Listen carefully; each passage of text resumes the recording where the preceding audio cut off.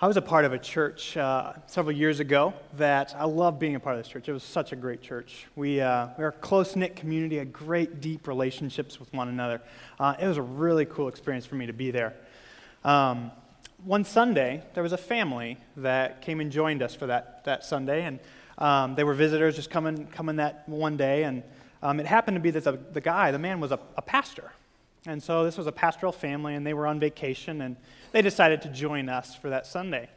Well, later that week, the pastor wrote us a letter. He wrote the letter to our pastor, and in the letter, he shared some things that he was very impressed by, things that stuck out to them, that they were just like, oh, you guys did this well.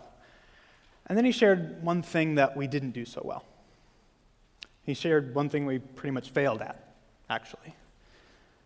Not one person made them feel welcome. They came that Sunday, and nobody really said hello. Now, the letter was written very well, very gracious, and it was such a helpful letter. I mean, he wasn't trying to tear us down or anything, but he's more just trying to point out a blind spot. Nobody made them feel welcome. He described how they came in just a couple minutes before the service started, and they sat down in the back, and nobody really said anything to them.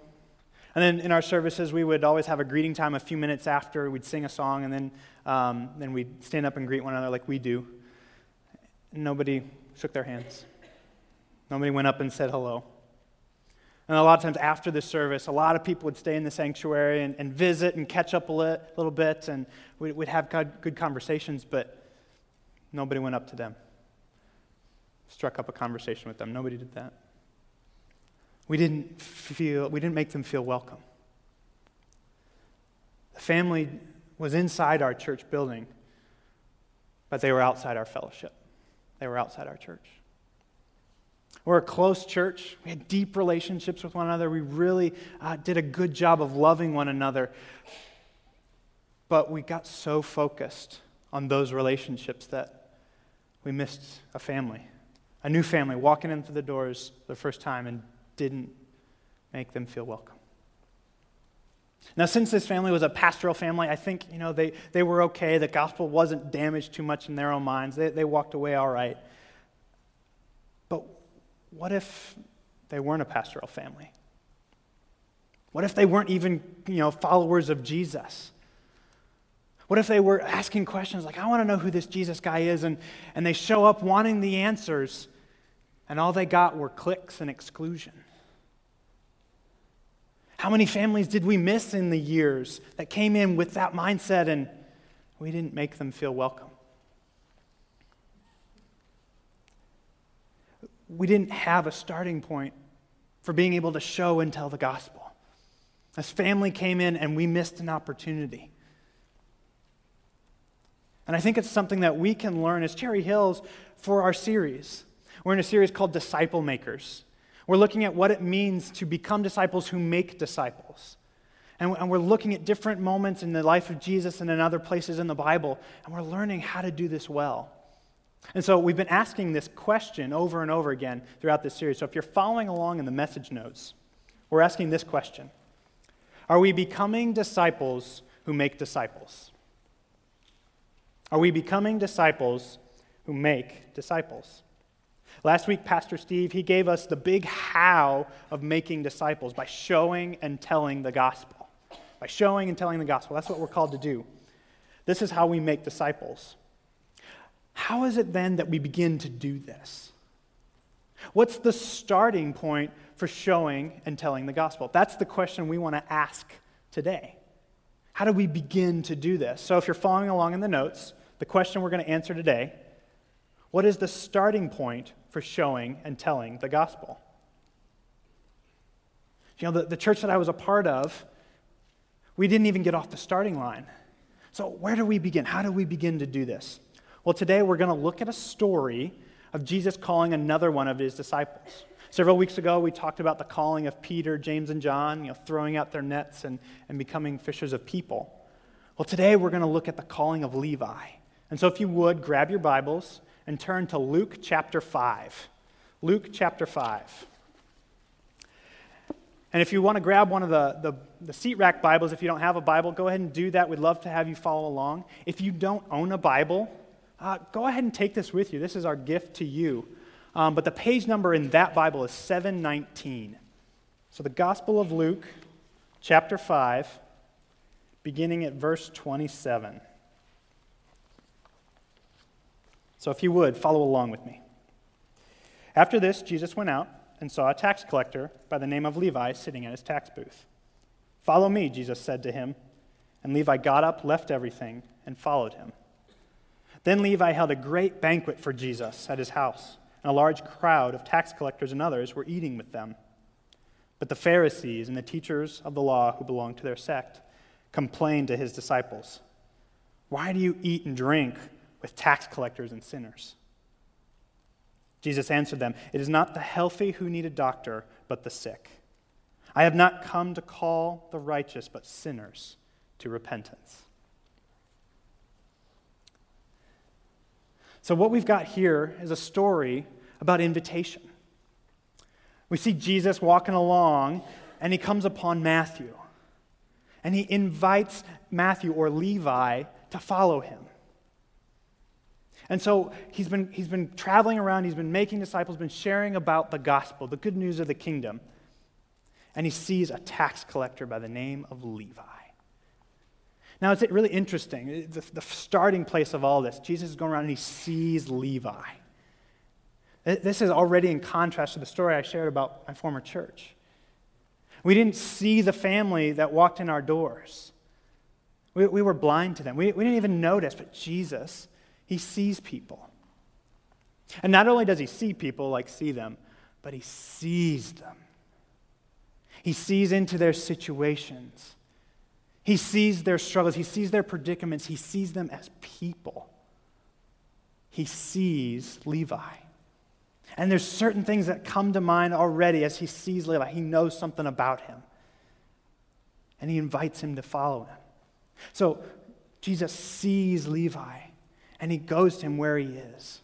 So if you're following along in the notes, we want to get this idea out first, because I think this is really important.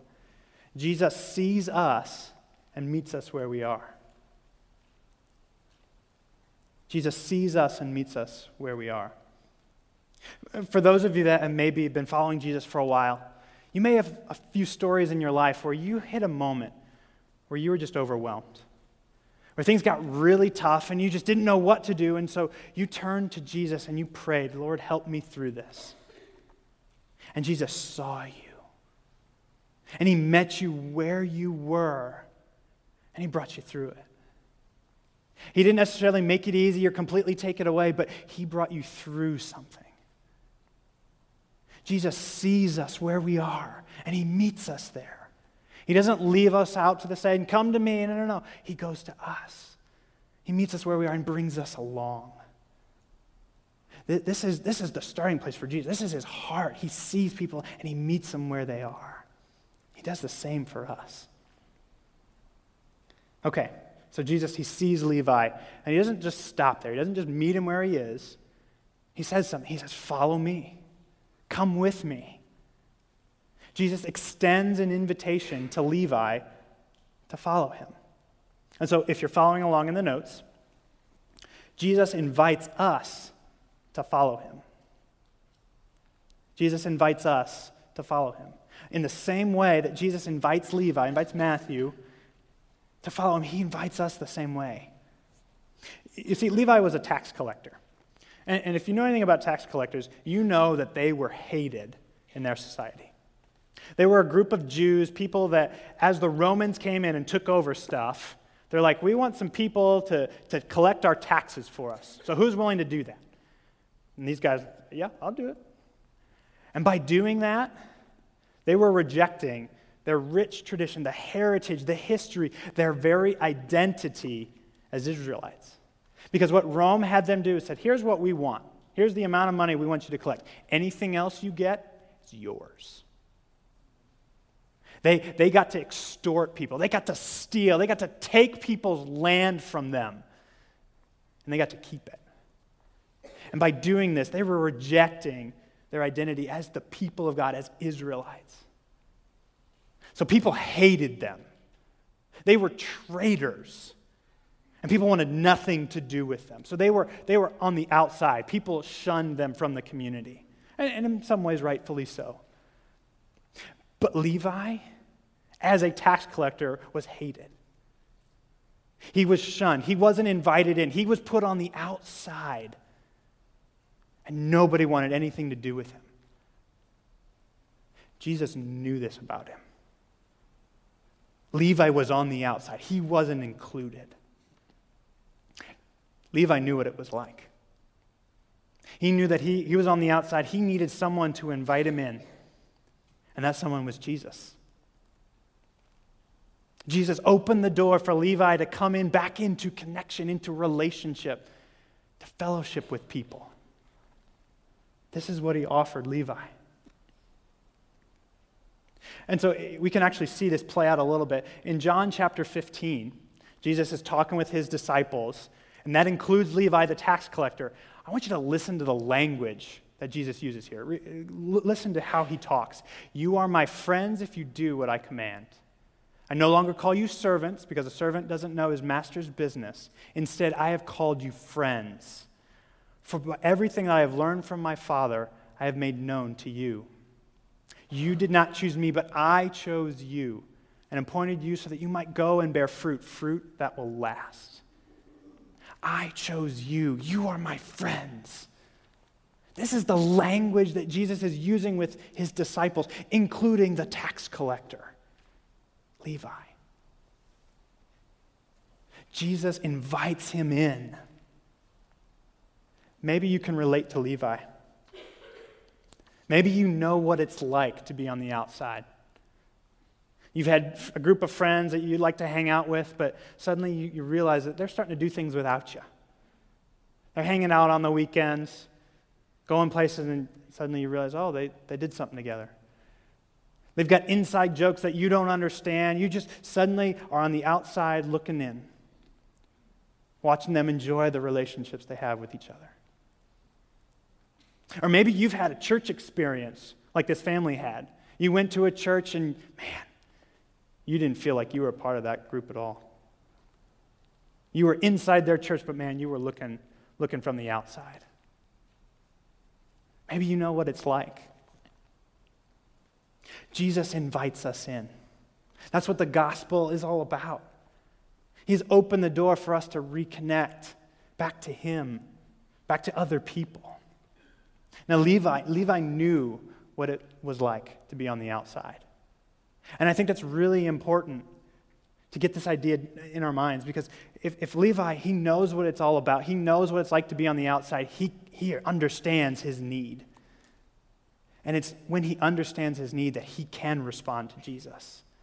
So if you're following along in the notes, we've got this idea. Those who realize they need Jesus will receive him. Those who realize they need Jesus will receive him. Levi was on the outside. He knew what it was like to be separated from other people, knew what it was like to be separated from God, because he had rejected his identity. But now, Jesus was offering him something really good. He was offering him a way back in. This is the invitation. He knew that, so he was ready to receive it. Maybe you know what it's like to be on the outside. And maybe you realize, yeah, there's something that we need, that I need. Someone to open the door. That's exactly what Jesus is doing.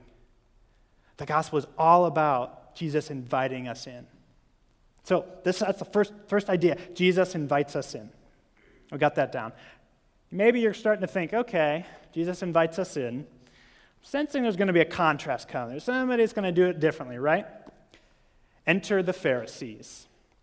The Pharisees show up in our story, and they provide the contrast. They provide the inconsistency here. And here's what the Pharisees do. They were closed up.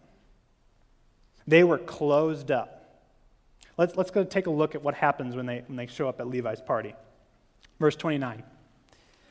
Then Levi held a great banquet for Jesus at his house, and a large crowd of tax collectors and others were eating with them. But the Pharisees and the teachers of the law who belonged to their sect complained to his disciples, Why do you eat and drink with tax collectors and sinners?" So here we see Jesus at Levi's house. It's a bunch of tax collectors. They're eating together. Now, we know eating together, usually you get together with your friends, you have dinner, and we understand that, right? But we're also willing to eat with people we don't know, maybe strangers, whatever. In this culture, eating together was a very big deal. It was a sign of relationship, of friendship. Like there was an openness, that weighty sort of thing when they got together and ate. So this is a big thing that Jesus is doing. Now the Pharisees, they see this, and they complain. They complain to his disciples. They don't ask, "Well, why are you doing that?" No, they complain. "Why are you doing that?" It's almost like they're saying, "Hey, what's going on here? You're not supposed to do this. Do you know who they are? They're traitors. They're sinners. They're tax collectors. You can't associate with them." That's almost what's going on in their minds. Now, granted, the tax collectors, they made some mistakes. They did some wrong things. They took advantage of people. But the mindset of the Pharisees, there's something off when compared to Jesus's, right? The Pharisees at this time, they were the religious leaders. They were the bigwigs, the professional clergy, if you will. And everybody looked to them to understand how religious life was supposed to look. They would spend their time studying the scriptures, and they would learn the best that they could and try to live out what religious life they were supposed to, what God wanted them to do. And one of the things they saw in the Old Testament was this idea that God wanted his people to be different. He wanted them to stand out, to be set apart almost. And they latched onto this.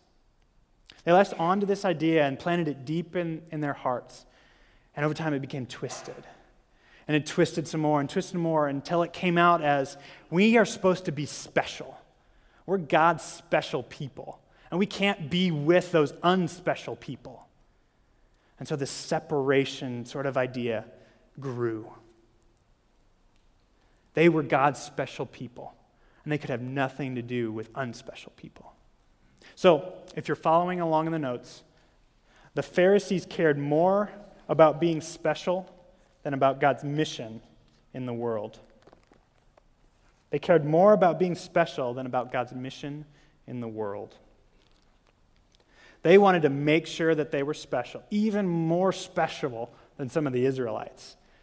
And this meant that they could not associate with anyone that wasn't like them.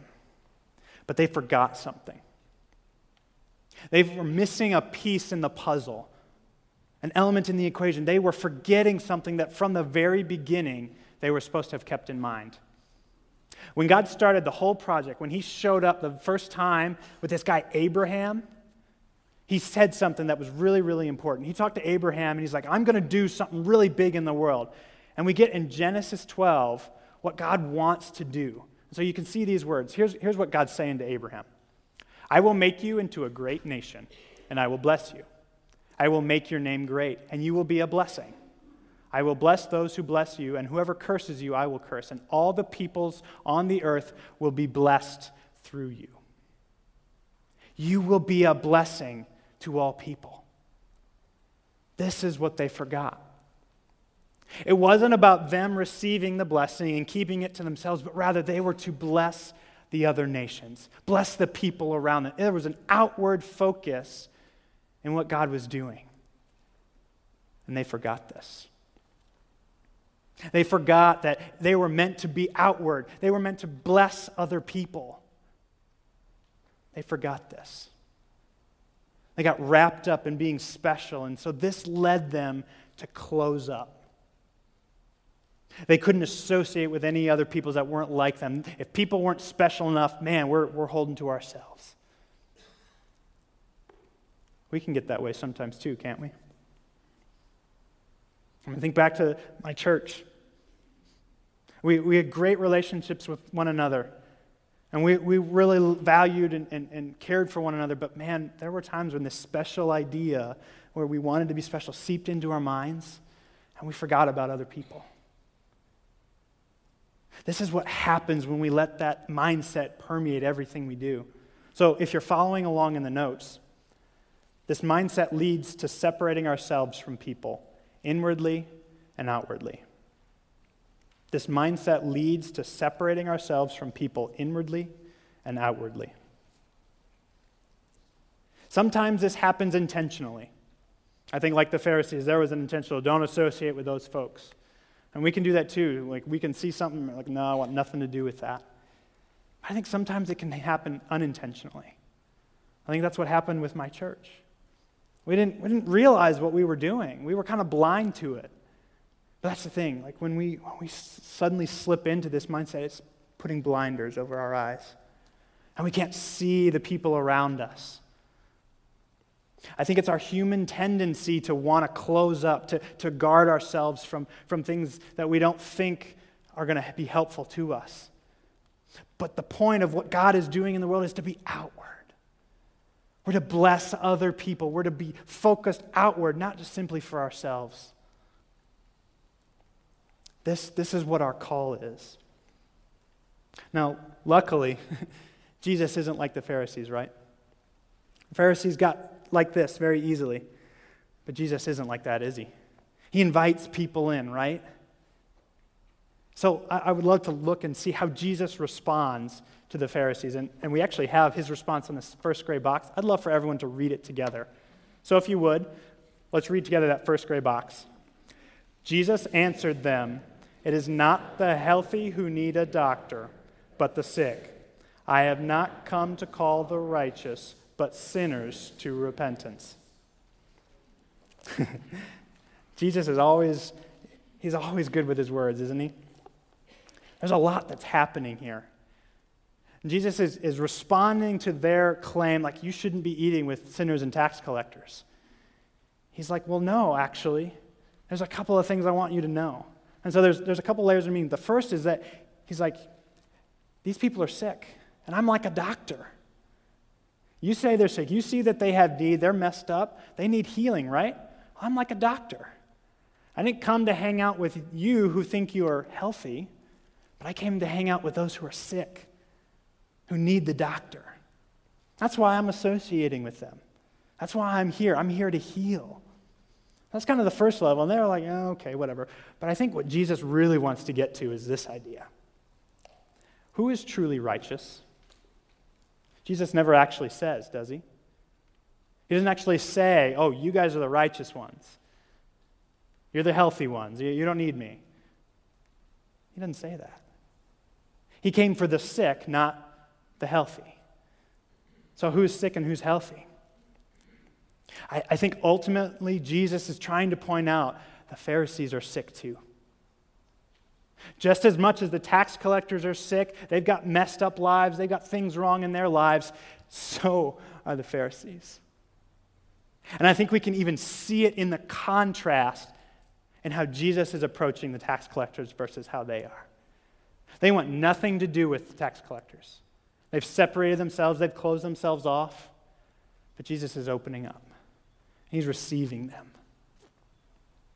Right here we see the sickness of the Pharisees.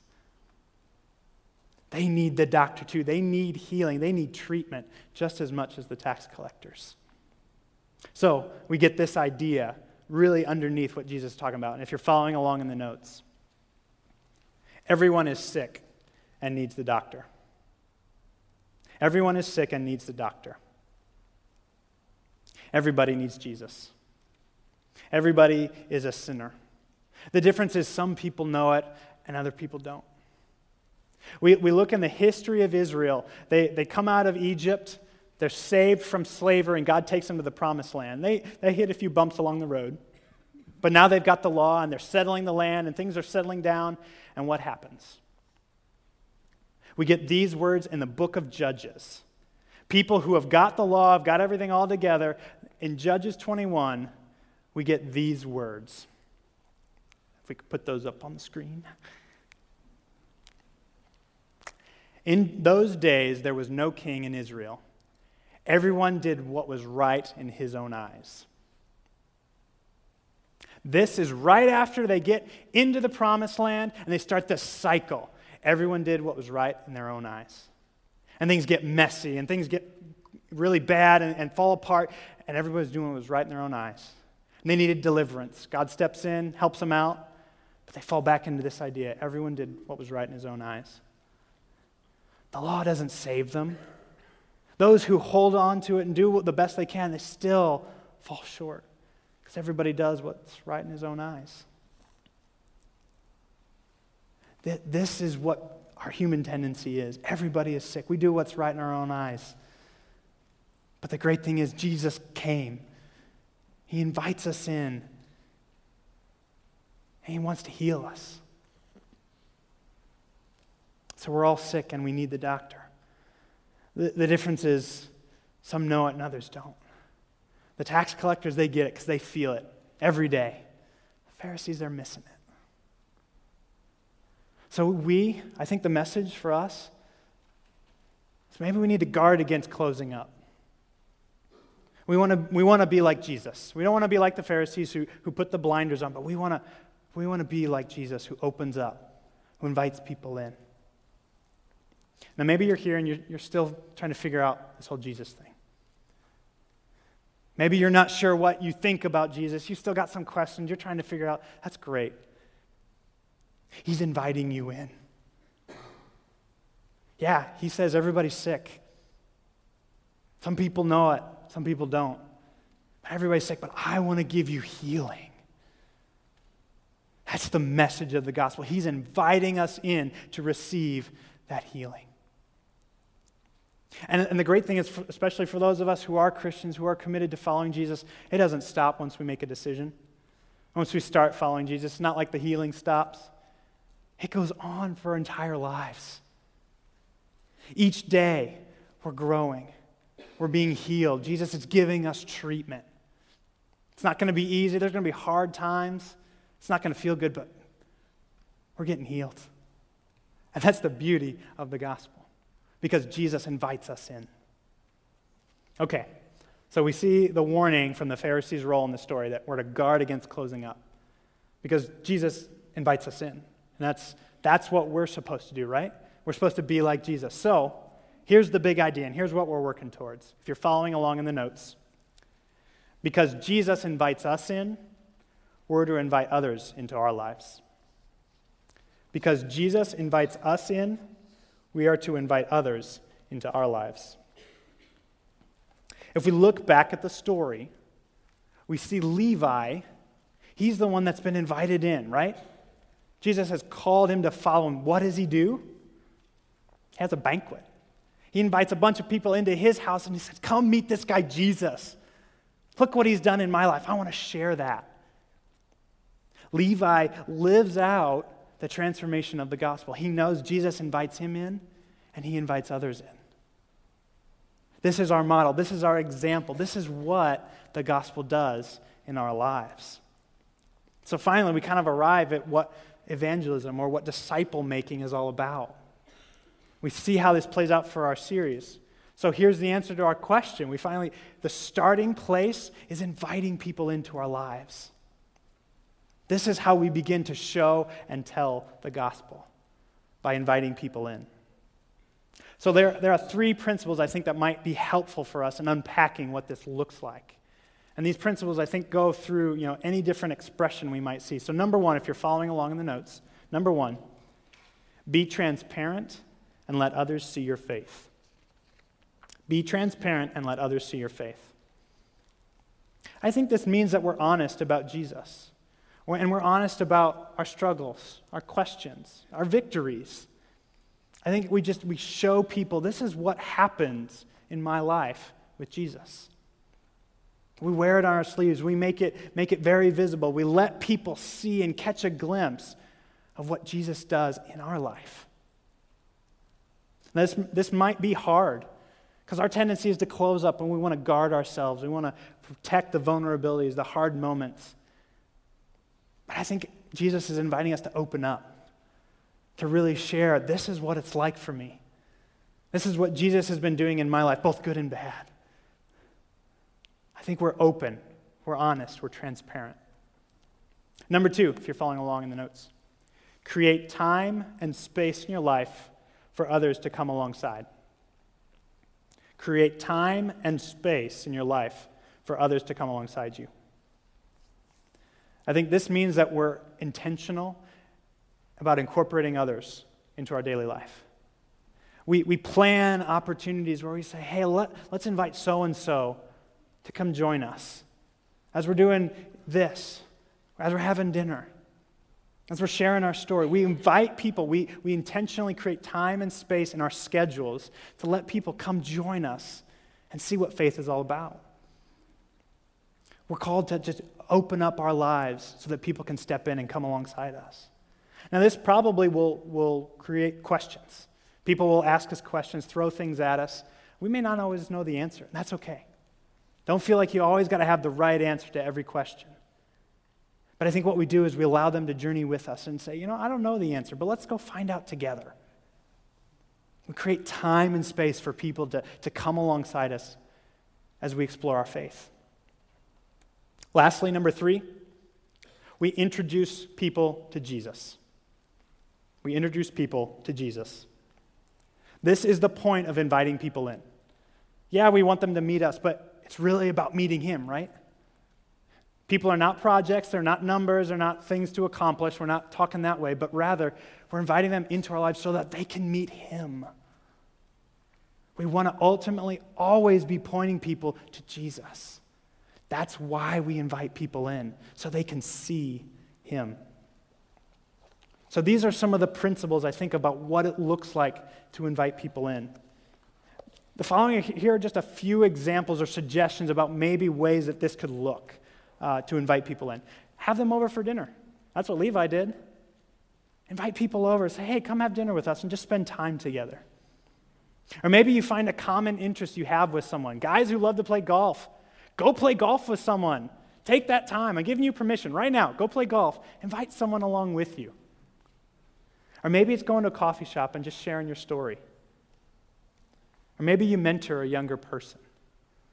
Or maybe you find an opportunity that your family's got a tradition every Saturday we go to the orchard, and invite someone along with you. Find those opportunities to engage someone in friendship. So, the idea, invite people in. Just like Jesus invited us in, we're to invite others in. We're to guard against closing up, pushing people away. We're guarding against being separate. But we're inviting people in. So here's my final question for you. And if you're following along in the notes, here's what I want to ask you.